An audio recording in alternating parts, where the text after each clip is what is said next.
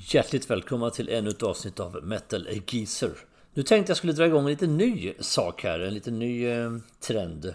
Nämligen något man kan kalla kanske för nyhetsbrev, eller brev eller dumt kanske man sitter och pratar, nyhetsflash eller en nyhetssammanfattning, lite sådär. Lite vad som har hänt i hårdrocksvärlden, lite grann som är på gång, vad som är nytt och vad som man kan förvänta sig den närmsta framtiden. Och det här tänkte jag väl göra med jämna mellanrum. Jag vet inte riktigt här och nu exakt hur tätt det kommer att komma ut ett sådant här avsnitt. Lite grann då och då när jag tycker att det kan passa. Några gånger om året sådär kommer det att bli. Den här gången kommer jag starta att prata lite grann om vad som har hänt hittills under 2022. Vi är ju inne nu, när jag pratar in det här avsnittet är vi ju inne i mitten av april. Så pratar jag knappt 4 månader in på 2022. Jag kommer även att gå lite bakåt in på hösten 2021. För mycket av det som händer nu hänger ihop med det som har varit tidigare under hösten då. Så att det är egentligen inte så konstigt. Man kan säga att det blir lite som att sitta och läsa nyheterna då, fast det är med hårdrocksfokus då, så att säga. Och vad har vi på gång då? Ja, jag kan smyga igång med ett par lite kortare nyheter först. De gamla Yorkshire-gubbarna kan man kalla dem för numera Saxon. De här brittiska gamängerna som har levererat stordåd genom åren. Och fortfarande gör faktiskt med den äran. Släppte den 4 februari en ny platta som heter Carpe Diem. Och Saxon är ett sånt här band som kom fram i den här stora vågen av New Wave och British Heavy Metal som ni känner till på 80-talet då. Sen försvann de lite, förlorade sig lite i sig själva kan man väl säga. Jag själv tappade bort dem några år på 90-talet. Sen har de kommit tillbaks på 2000-talet med den äran och gjort några av sina kanske starkaste plattor. Och det finns lite grann två läger i Saxon, Saxon fans. Många som stenhårt håller fast i de tidiga plattorna, Denim & Leather, Wheels of Steel, Crusader och Strong Arm of the Law. Medan många har tagit till sig de nya plattorna som kanske någonstans runt Metalhead 1999 och så framåt då med alla plattor de har gjort då. Och jag själv är väl står kanske med ett ben i bägge lägren då. Jag tycker att de gamla plattorna är untouchable. Men jag kan ju tycka med den lite modernare produktion och på något vis lite tajtare sätt att spela, eller skulle jag tycka. Det har blivit bättre liksom. Det känns mer komplett på många sätt och vis av nyare plattorna. Några riktigt bra skivor har de gjort under 2000-talet och exempelvis Call to Arms som kom 2011 tycker jag är riktigt bra platta. En av Saxons absolut bästa skivor utan diskussion. Sen förra året kom coverplattan Inspirations 2021 då, och där vet jag inte riktigt om det var så där jättebra. Jag kan tycka att coverplattor i sig ibland inte kanske fyller sitt syfte så jättebra. Men nu studsar man i alla fall tillbaka då med Carpe Diem. Klassisk Saxon-platta. Inte deras bästa på något vis, varken jämfört med de första eller med de senare. Men ett habil platta. Med Saxon så vet jag vad du får. Det är ett av de här banden som verkligen levererar så på ett sätt som att det är tryggt och det är stabilt och man vet vad det är för band som levererar. Så att absolut, det är ju väl värt att nämna när ett band som Saxon släpper en ny platta i alla fall. Och Biff Byford sjunger ju minst lika bra som han alltid har gjort. Jag tycker även att Nigel Glockers trumspel är untouchable också, med inga ålderskrämpor där, verkligen inte. Bra skiva. Vi går vidare med tyska trash-titanerna Creator som med lite ny sättning. De har ju fått med sig Leclerc ifrån Dragon Force på bas exempelvis. Och fått lite nytändning då. Släppte en väldigt bra låt förra året. 666 World Sea Wide. Riktigt bra låt. Och nu släpper man ett par nya teasers då till sin nya skiva. 2 låtar har kommit i år. Den 4 februari kom Hate über alles. Och nu häromdagen faktiskt, bara 8 april släpper man då Strongest of the Strong. Och fullängdsskivan då med titeln också då Hate über alles släpps i juni, 3 juni för att exakt. Ja, då kan man tänka sig, tyskt band släpper en platta som heter Hate über alles. Direkt blir det kanske då kopplingar till lite mindre trevliga kapitel i tysk historia. Deutschland über alles räcker att jag säger så, man behöver inte säga så mycket mer. Men man ska absolut inte dra de parallellerna när vi pratar Creator. Utan Ville Petrosa då, frontfiguren, ledaren i bandet, har ju sagt att den här titeln den anspelar på allt som händer i världen nu för tiden. Det är så mycket obalans som finns i världen. Det blir mer och mer polariserat, det blir mer aggressivt på olika håll. Allt hat som byggs upp överallt och alla olika regimer som man verkligen kan ifrågasätta. Och det här sa ju han innan Rysslands invasion av Ukraina, så att det har inte blivit direkt bättre efter det. Så att det är det han syftar på med titeln då Hate über alles. Spännande i alla fall. Creator är ett band som jag också tycker levererar gång på gång och gör det med den äran verkligen. Och Och då går vi vidare lite grann med lite andra artister och vad som kommer att hända. Ett av mina och Helenas absoluta favoritband, verkligen, är ju Arch Enemy. Det känner ni till, ni som lyssnar på den här podden. Och efter plattan Will to Power som kom för, det blir snart 5 år sedan, 2017 kom den skivan, så har man ju väntat och man har väntat och släppt en coverplatta mellan som jag tyckte var ganska, om man får säga det så, lite elak mot mitt lilla favoritband. Den var inte så jätteintressant, utan man har ju egentligen gått och väntat på en ny platta. Och i november då släpper man Deceiver, den här låten då, som kom på först på YouTube och sen även på Spotify. Riktigt bra, tung, man var tillbaka liksom i aggressivt sound och jäkligt fräck video och bra låt. I december året, månaden efter, släpper man då House of Mirrors, som jag tycker var ett steg bättre, ännu bättre. Jag tycker om det här snygga slingan de har, det samspelet på gitarren de har, och den låten var snäppet bättre. Även om Deceiver var jävligt bra, så House of Mirrors ännu bättre. Men när Handshake with Hell kom i februari här 2022, då jävlar i min lilla låda, som jag brukar säga, då smällde det till. Den låten är grymt bra. Jag gjorde en Arch Enemy special för ett tag sedan. Jag nämnde 5 favoritlåtar av Arch Enemy i hela karriären. Hade jag gjort det avsnittet efter att den här låten hade kommit ut, då hade den definitivt funnits med. För det här är en av deras bästa låtar de någonsin har gjort. Jag hävdar verkligen då. Jag lyssnar på den säkert 100 gånger. Så det är inte så att jag liksom på något vis... jag är verkligen vant med låten och den håller verkligen. Vi tycker det bägge två, både jag och Helena, att den är för grymt bra. Det som är lite överraskande i den här låten, det är att Alissa sjunger med ren sång i versen ett antal gånger. Och det var först om man hörde det så kände man så här: men vänta nu, det här är nästan lite Amaranth-varning liksom. Men det gick snabbt över, för att det var så pass bra, och de är mycket tyngre och mycket bättre än Amaranth där, det tycker jag ju. Och därför blir det väldigt bra. När man lyssnar på några gånger så passar det in väldigt bra. Den här bridgen då, som när hon kör ren sång plus ett lugnt stycke en bit in i låten, där man liksom pausar alltihop och börjar köra ett snyggt lugnt stycke. Då sjunger hon också med ren sång, och det är så snyggt, och det går upp sen i ett crescendo med ett fruktansvärt snyggt gitarrsolo av framförallt Michael Amott. Men Jeff Loomis gör också sin del magnifikt. Så att plattan som kom i juli här, som heter Deceivers, 29 juli, det väntar vi på med spänning verkligen.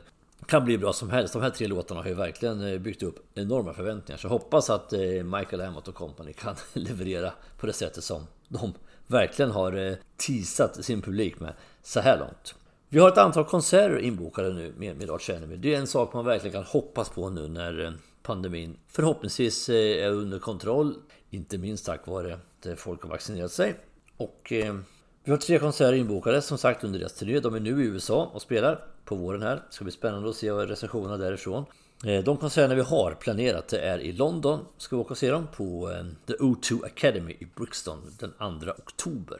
Som en liten anekdot kan jag säga, 2 dagar innan ska vi se Parkway Drive också i London. Så att det blir en superhelg där. Vi ska se dem på Partille Arena 31 oktober i Göteborg då, och i Stockholm på Annexet Globen då, eller Avicii Arena som det heter då, 4 november. Så det är 3 riktigt skarpa Arch Enemy-konserter till fram emot här. Det ska bli väldigt roligt att upp den behov, verkligen. Så att det är en av höjdpunkterna så här långt under 2022. Att Arch Enemy tillbaks med den äran och med så pass starkt material. Riktigt kul. Ett annat band som är ett favoritband och som verkligen har byggt upp förväntningar, det är Ghost, som släppte sin nya album här nu. Och man startade redan 30 september. Jag sa ju att de kommer att gå in lite grann på hösten 2021 också. Mycket hänger ihop liksom. 30 september släppte man soundtracket till Halloween Kills. Jag är ju skräckfilmsfantast också, så jag älskar framförallt Halloween-filmerna, har jag ju väldigt nära hjärtat. Och den här låten skulle vara med i eftertexterna till Halloween Kills. Nu visade det sig sen när man såg filmen att jag hörde då ingen låt i alla fall, någon Ghost-låt i eftertexterna. Däremot videon som ju finns på YouTube och liknande streamingställen, där är ju väldigt mycket ifrån filmen inklippt i låten. Hunter's Moon, grym låt. Men om det är ett soundtrack, det låter jag väl den frågan få därhän. Men riktigt bra låten. Han har en känsla för att få till det här snyggt och snygga arrangemang.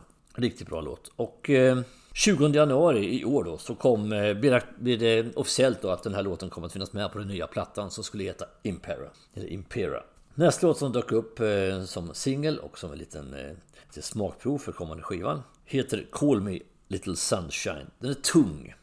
Mycket tyngre än Hunter's Moon. Inte fullt sådär trallvänlig, men ändå en väldigt bra låt med ett gott driv. Den är mörk och melankolisk, och i den här låten så finns lite satanistiska metaforer då, enligt Forge. Han har fått frågan om var har det här satanistiska inslaget som Ghost hela tiden har flörtat med i sin musik. Jo, men det finns här bland annat i låten Call Me Little Sunshine. Man släppte en låt till som heter 20s på, nu strax innan skivan kom. Den däremot, den måste jag ändå kunna dissa när jag inte tycker att det är jättebra. Den låten är någonting som inte lite förstår oss på när man lyssnar på den. Och till och med min son som är väldigt mycket för Ghost. Riktigt hans husgudar vill jag påstå.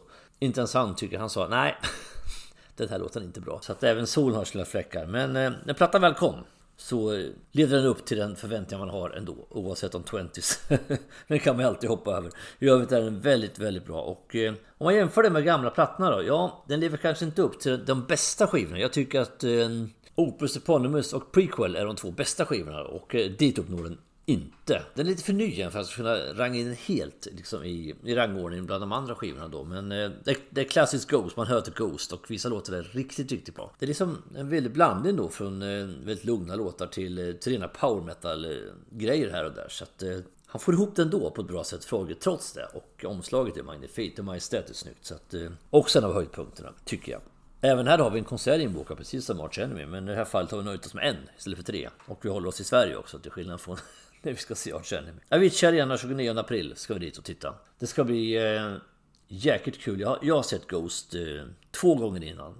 En gång på Bråla-festivalen och en gång som förband till Metallica. Men det här är första gången jag ser dem som huvudakt, så att det ser verkligen mycket fram emot. Och Helena har aldrig sett dem, så det ska bli roligt. Och det ser fram emot väldigt mycket. Och nu när jag ändå är inne på konserter så måste jag nämna ett par stycken saker till här då. Rolling Stones firar 60 år som artister i år. Imponerande kan många tycka. Jag tillhör de som tycker det.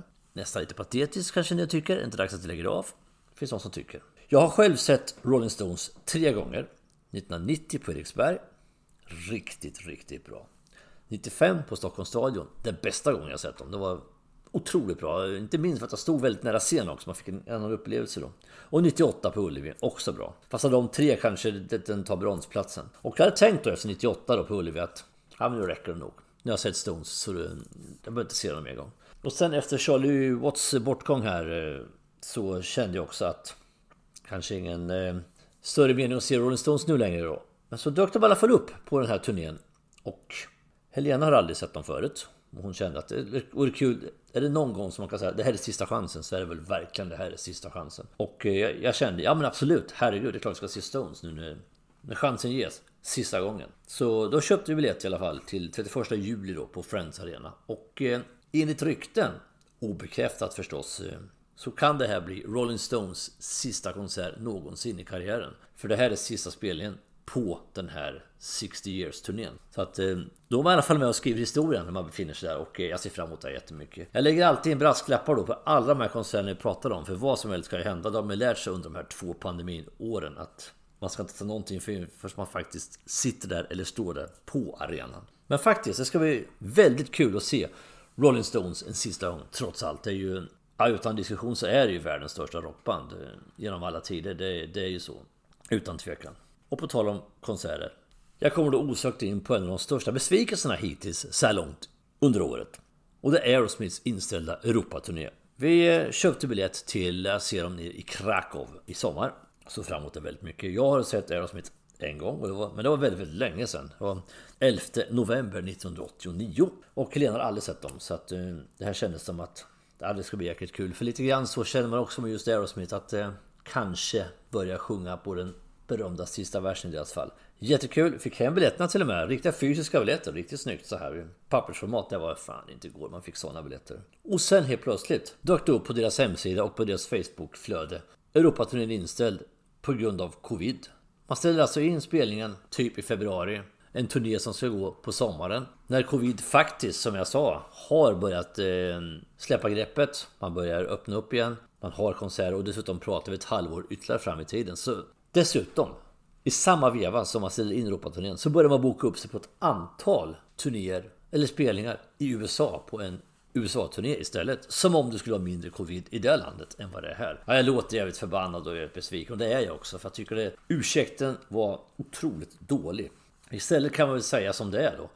Vi känner liksom inte det här med, vi fixar inte åka till Europa, det varit lite för jobbigt, det varit, vi skiter i det liksom. Eller vad som helst, än att hålla på och skylla på det här, för att i deras flöde då, så jag själv var inne och skrev lite i affekt, jag kunde inte låta bli, och jag var långt ifrån ensam. Tyckte det var riktigt dåligt faktiskt, och en liten väldigt nonchalant och slarvig attityd mot sina europeiska fans. Jag tycker verkligen de tog inga pluspoäng där, verkligen inte.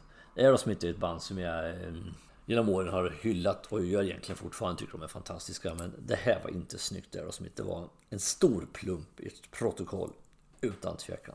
Och när vi ändå är inne på lite tråkigheter, så ska vi förstås inte gå förbi tragedin att Foo Fighters trummis Taylor Hawkins dog 25 mars på ett hotellrum i Colombia på Foo Fighters Sydamerika-turné. Jag såg Foo Fighters 5 juni 2018 på Ullevi. Egentligen inget band som jag håller sig jättenära, men förutom att de verkar vara ganska balla grabbar då, Dave Grohl verkar vara den hur skön kille som helst, så har de en hel del bra musik och ett väldigt bra liveband. Så det var jättekul att se dem i alla fall. De var en grym konsert, en väldigt bra konsert. Och Taylor Hawkins är ett fenomen på många sätt och vis, eller var ett fenomen på många sätt och vis. Han var inte bara trummis, utan som exempelvis mitt i konserten, och det här är någonting de alltid gjorde, så byter ju han och Dave Grohl plats liksom. Dave Grohl är ju en gammal trummis från Nirvana, det känner du ju till. Jag behöver inte slå in öppna dörrar och tala om saker det redan vet egentligen, men så är det. Och sen kör Taylor Hawkins då sång på ett antal låtar då mitt i konserten, och utöver det verkar det vara ett sånt här riktigt glädjespridare och väldigt omtyckt, vilket man ser på dem.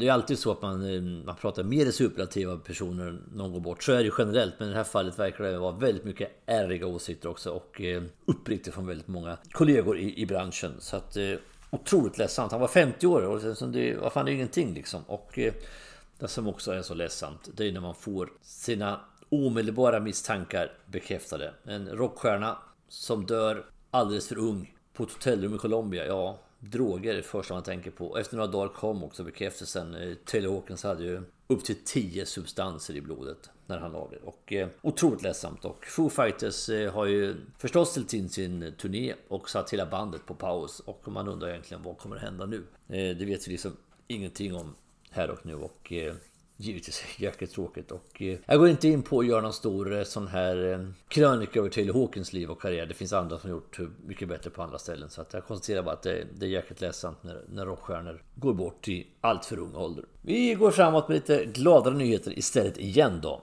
Tyska Rammstein är ett av de här banden som levererar stordåd gång på gång egentligen. Och jag gjorde ett avsnitt för ett tag sedan. Det handlar om hårdrockens framtid. Vad kommer att hända? Vilka band kommer finnas på och fylla arenor och sånt när Maiden, AC/DC och Rolling Stones, som pratat om förut, har lagt av? Vilka finns det kvar? Ja, jag nämnde då, kan man tycka märkligt nog, Rammstein och Slipknot som sådana band. Därför att de är ju inte för unga. De har funnits i många år. Så att de är ju liksom i beaktansvärd ålder, verkligen så. Men ändå så känner vi på något vis att det finns liksom inget annat bakom där som skulle kunna ta över då. Ja, Foo Fighters var ett sånt band till viss del också, men det är inte heller några 25-åringar jag pratar om. Men det är så, Rammstein är ett band som fortfarande är väldigt aktivt både med att släppa nya grejer och göra mycket turnéer. Och i år har de släppt 2 stycken nya låtar. Den första heter Zeit, en tung, mäktig, melodramatisk, lite långsammare låt.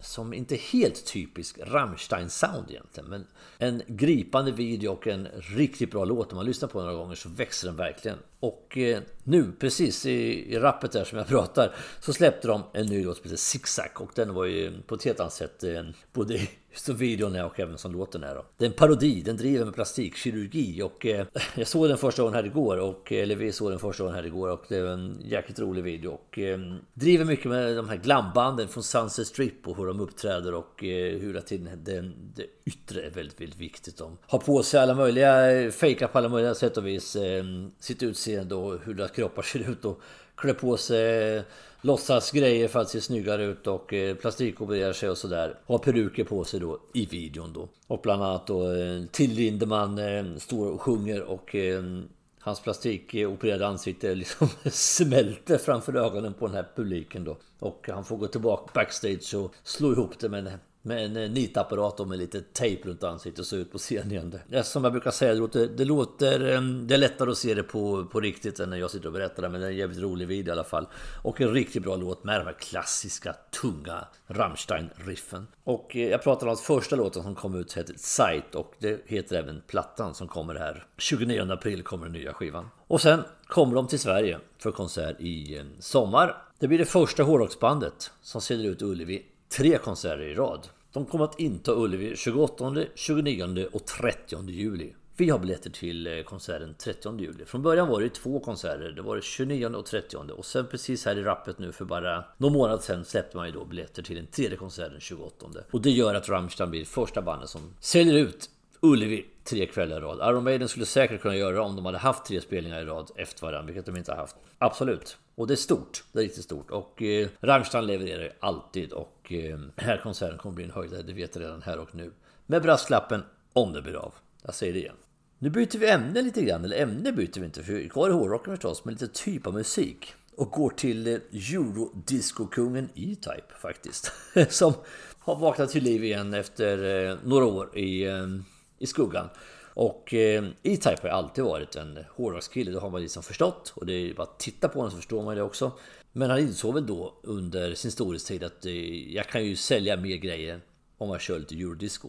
Det är så att han har gjort grejer tidigare också och flörtat med hårdrocken tillsammans med The Poodles och med Mickey D och sådär. Och en gång i tiden hade han ett band som heter Maninja Blade på 80-talet som var ett hårdrocksband också. Och likadant han jobbade i Cheiron-studion då under de första storhetstiden när Britney och Backstreet Boys alla de här dök upp. Om du lyssnar på arrangemangen på låtarna som Max Martin och company gjorde, Shellback och de här, det är ju gamla hårdrockare de här gubbarna allihopa. Fast de är ju kloka nog liksom att kanske inse att det finns mer cash att tjäna på att göra megahits då. Men det är ju väldigt mycket hårdrocksdriv i de här låtarna som de släppte då. Så att han har ju ett hårdrocksarv E-Type med sig då. Och nu tyckte han väl kanske att tiden var mogen att nu kör vi liksom ett litet hårdrocksprojekt istället då. Och ett nytt band som går under lite knixiga namnet Dampf har han ju dragit igång här. Och istället för att kalla sig för E-Type så kallar han sig för A-Tron istället. Och det kommer inte varifrån som helst utan det var det artistnamnet han hade när han var trummis då i Maninja Blade på 80-talet. Lyssna på första låten, The Other Side, den kom ut 18 mars i år. Finns att lyssna på valfri streamingtjänst. Medlemmar i det här Dampf är inte helt klarat vilka de är allihopa, men det är folk ifrån både Battery och Sabaton med i bandet då. Och inget av de banden gör ju att det blir något extra plus i min bok i alla fall. Battery och Sabaton, det kan jag ju säga. Det är ju inga band vars alster nöts särskilt mycket här hemma, kan jag ju säga. Okej, hur låter det nya Dampfs nya musik här då? Hur låter E-Types nya metalprojekt? Ja, man känner ju igen E-Type i arrangemang och sånt. Absolut, det gör man. Det growlas en del i verserna. Det är klart annorlunda, givetvis. Men man kommer fram till refrängen då är det lite klassiskt E-Type. Jag tycker att det blir lite väl snällt om man ska vara lite elak så. Jag har inte emot E-Type som person. Han verkar vara en ganska hyvens kille så. Men jag hade hoppats på lite mer. För han har ju en känsla för att göra melodier och refränger. Och kanske hade han fått fram lite mer nu när han hade chans att verkligen ta ut svängarna och göra ett hårdrocksprojekt. Nu har jag bara hört en låt så jag vet ju inte hur resten kommer låta. Men kanske lite väl snällt. Jag läste en intervju med honom också där han sa att skivbolaget skickade in låtar från bandet Dampf till Melodifestivalen till uttagningen då. Men de kom inte med och det var han väldigt glad för idag. Därför att han sa, jag håller med honom fullständigt, ett band som Lordi till exempel. Deras hårdrockskarriär har ju knappast gynnats av att de vann Melodifestivalen. De har säkert gynnats på annat sätt, men Lordi som band i hårdrockskretsar har ju fått lite skamfilat rykte eller lite sedd över axeln där har de blivit tack vare det. Inte minst av mig själv, det känner jag. Jag tycker inte att de är särskilt roliga faktiskt. Vi går vidare och pratar om ett annat sånt stort band som jag var inne och nämnde lite grann på Rammstein förut, nämligen Slipknot, som 5 november förra året släppte en ny singel som heter Chapeltown Rag. Och var kommer den titeln ifrån kan vi undra. Det är så att den är uppkallad efter en viss Peter Sutcliffe som är väl känd som The Yorkshire Ripper. Alltså en seriemördare i Storbritannien i Yorkshire utanför Leeds. Han mördade 13 kvinnor och försökte mörda ytterligare 7 stycken och dömdes då för 13 mord och 7 mordförsök som hade begåtts mellan 1975 och 1980. 22 maj 1981 dömdes han till 20 livstidsstraff så det är lite tufft att komma ut då kan man ju känna. Och titeln då är en referens till en förort som ligger i nordöstra Leeds som heter Chapeltown. där Sutcliffe mördade en 16-årig flicka. Och invånarna i den här staden, Chapeltown, var väldigt illa vid sig när den här singeln kom. Men Corey Taylor menar att det ska de inte göra, för det har inte liksom... Ja, det är klart de är det att göra. De anspelar ju på honom då. Men även är det så att texten i den här låten är en metafor till konflikten som finns mellan rapporteringen från vanlig media och rapporteringen från alternativ media eller sociala medier. Och att all källkritik och sånt måste beaktas. Jag vet inte exakt hur han får ihop det här resonemanget helt och hållet, men det var hans förklaring i alla fall när han skrev låten. Och hur låter då Chapeltown Rag? Ja, den är ilsken, den är elak, den är grym, den är ganska brutal. Det är verkligen tillbaks till sitt ursprung. Jag tänker på deras första plattor egentligen någonstans. Och jag tror att någonstans där kommer den också hamna då. För att på det nya albumet som kommer här under våren så har Corey Taylor sagt att det här nya skivan kommer bli en tyngre version av vår platta Volume 3, The Subliminal Verses. Och den är ju ganska... Ja, det är gamla Slipknot kan man säga. De har ju gjort lite... Det är fel kanske att säga att de har slipat av kanterna på senare år, för det är ju... Det kanske inte riktigt rättvist, men det är lite mer melodiöst på den senare plattan mot vad det är i början. Men nu kanske man har vridit tillbaks sitt sound lite grann. Då står det att se, för det händer låten jag hört så här långt. Än en gång så har vi en konsertbiljett till en konsert med Slipknot i det här fallet då, på en ny instiftad festival som heter Rockslap som går av stapeln i Malmö. Och det här är en uppskjuten konsert också då, en pandemiuppskjuten konsert. 15 augusti 2022 i år ska vi förhoppningsvis då säga igen se dem då på Malmö Arena. Det ser vi verkligen fram emot. Slipknot är ett magnifikt liveband om inte annat. Det ska bli jäkligt roligt faktiskt. Vi går vidare med en annan gigant i hårdrocksvärlden, en betydligt äldre sådan som är värd all respekt med det han har gjort, och nämligen Ozzy Osbourne som har snart ett nytt album ute.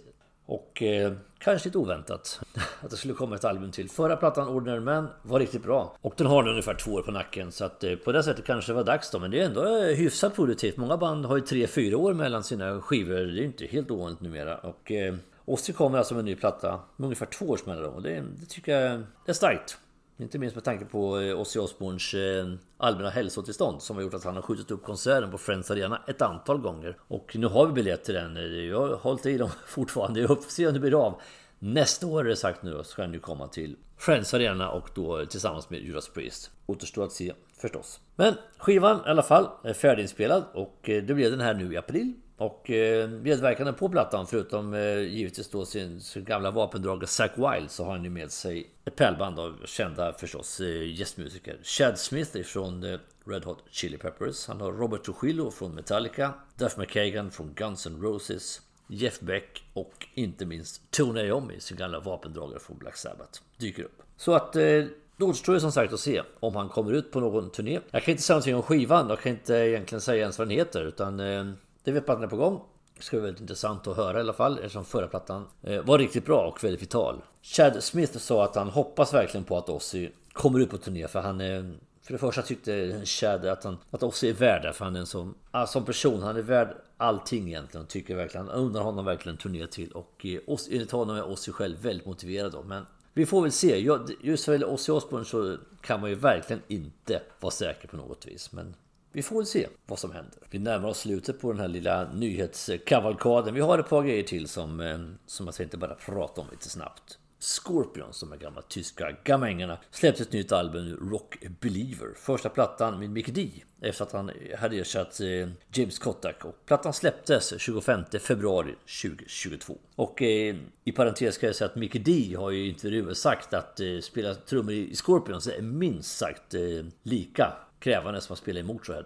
Jag är ledsen, Mika. Jag kan inte tro på det riktigt där faktiskt. Det är inget ont om Scorpions egentligen med allt de har gjort inom åren, men nog fasen måste trumspelet i Motörhead vara betydligt mer krävande än att lira i Scorpions. Det måste bara vara så. Omslaget till att börja med på plattan är snyggt. Det är en väldigt snygg blinkning till Rolling Stones platta Goat's Head Soup från 1973. 31 augusti, säger kalenderbiten då. Kom den ut. Där vi har låtar som Heartbreaker och Angie på. Det måste vara en tanke bakom. Jag har inte sett någonstans att det är så, men det är väldigt likt i stilen då. Och skivan har fått hyfsade recensioner. Jag har lyssnat på ett par låtar på den, men jag är inte helt imponerad, verkligen inte. Det är absolut en liten uppryckning med dem jämfört med föregående album de har gjort dem. Man släppte en bra skiva 2004, 22 juni kom Unbreakable. Den var riktigt, riktigt bra. Men sen har man släppt 3 skivor emellan där. Humanity Hour 2, Stings in the Tail och Return Forever som inte imponerade på mig i alla fall. Och jämfört med dem så är det väl en liten uppryckning i alla fall. Men jag tycker ändå att Scorpions är de går lite grann på tomgången då. Jag älskar ju Scorpions 80-tal och även 70-talet håller jag väldigt, väldigt högt. Och en av de bästa konserterna jag sett det var Scorpions live på Hovet i Stockholm 30 november 1984. Riktigt bra, grymt bra konsert. Men på något vis så har tiden sprungit ifrån Scorpions lite grann. Jag tycker det är jättetråkigt att säga det för att Mikkey D, alltså det är ju en riktig favorit också på många sätt och vis. Och sorry Mickey, men lite gubbtrött är det faktiskt fort, trots en uppryckning då. Men Scorpions har väl ärligt talat inte varit så här superenergiska sen 80-talet. Så det får väl vara så då. Jag lämnar den plattan därhän egentligen och går in på min sista betraktelse och som har en koppling till Scorpions, nämligen Michael Schenker, som är på gång med en ny platta då med sitt Michael Schenker Group. Och de släppte en ny låt betitlad Emergency 25 mars och ett tag innan dess, nämligen 3 mars, så annonserade man att det kommer till en ny platta som heter Universal och skivsläpp 27 maj. Och jag tycker själv, alltså det går inte att jämföra Michael Schenker med hur han lät i sin storhetstiden i UFO eller likaså när Michael Schenker Group var som allra skarpast på 80-talet. Det gör det inte, men jag tycker ändå att han har ryckt upp sig rejält mot några kraftiga dikeskörningar han har haft genom åren då. Och även som person, det här har jag pratat om flera gånger, så känns det som att han verkligen har kommit upp på banan än efter att ha varit ute och både sagt saker och gjort saker som inte alldeles sådär jättetrevliga. Och därför känns det väldigt bra att han verkar ha landat i sig själv. Han verkar vara tillfreds med tillvaron på ett helt annat sätt. Och det märks även i musiken då. Som sagt, det är väl inga klassiker han skriver. Det är väl inga av de här banden som på länge som de har bränt sitt allra bästa krut för flera år sedan. Men betraktar man den och tar den för vad det är, så att en skiva släppt av en rockhjälte som varit med i många år sedan. I alla fall låten Emergency verkar som att skivan skulle kunna bli riktigt bra faktiskt. Jag tyckte även att förra plattan Immortal hade sina höjdpunkter utan tvekan. Vad har vi för folk med på den här plattan då? Jo, Ronny Romero förstås då, som även är turnévokalisten. Han är ju sjungit i Rainbow, så senaste upplagan Rainbow, som jag också man i och för sig kan fundera lite över för all del. Men utöver det så har vi ju Mikael Kiske från Halloween. Vi har Ralf Scheepers från Primal Fear på sång. Och det är inte vilka som helst förstås. Vi har på trummor då Simon Phillips, denna gigant på trummor. Inte gigant i hur stor han är, men gigant som trummis. Och Bobby Ronderello, också en otroligt kompetent batterist. Och vi har Bob Daisley och Barry Sparks på bas på lite olika låtar. Och Bob Daisley känner ni till, han är ju uppträtt med väldigt många band, inte minst med Ozzy Osbourne. Barry Sparks har ju uppträtt och lirat tillsammans med Yngwie Malmsteen. Dessutom har han plockat med en viss Tony Carey här, det tycker jag är lite roligt. Det är alltså den keyboardisten som var med i Rainbow, i första upplagan av Rainbow och Dio-uppsättningen. Inte minst så gjorde han sig ju odödlig på pratan Rising då, och lite grann där kommer man till nu på en låt som heter Calling Baal / The King Has Gone. Och det är en hyllning till Dio. Och då tänker jag på Baal, det här. Jag pratade om det i Rainbow-snittet. No thanks to Baal. Liksom att Baal är ju en omskrivning av djävulen. Och det var den här plattan Lonely Rock'n'Roll när man spelade in med Rainbow då.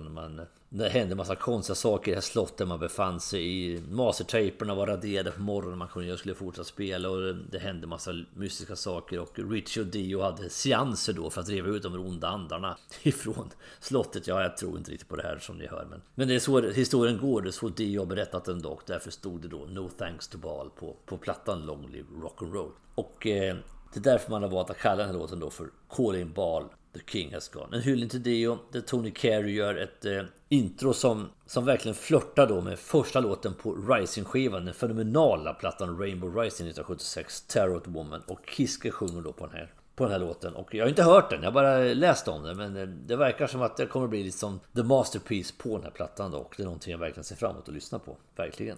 Jag upptäckte nog en händelse också faktiskt, att Michael Schenker Group är ute på en turné också här nu. Alla band har ju legat i startgrupperna verkligen, liksom. Det är väl som en skock utsvuttna hundar, alla rockstjärnor nu som bara väntar på att komma iväg då. Och Michael Schenker Group landar på Fryshuset här i Stockholm 29 april 2022. Och det var lite synd att just det datumet, för att just den dagen är vi ju, som jag sa förut, på konsert på Avicii Arena med Ghost. Och vi är i samma stad.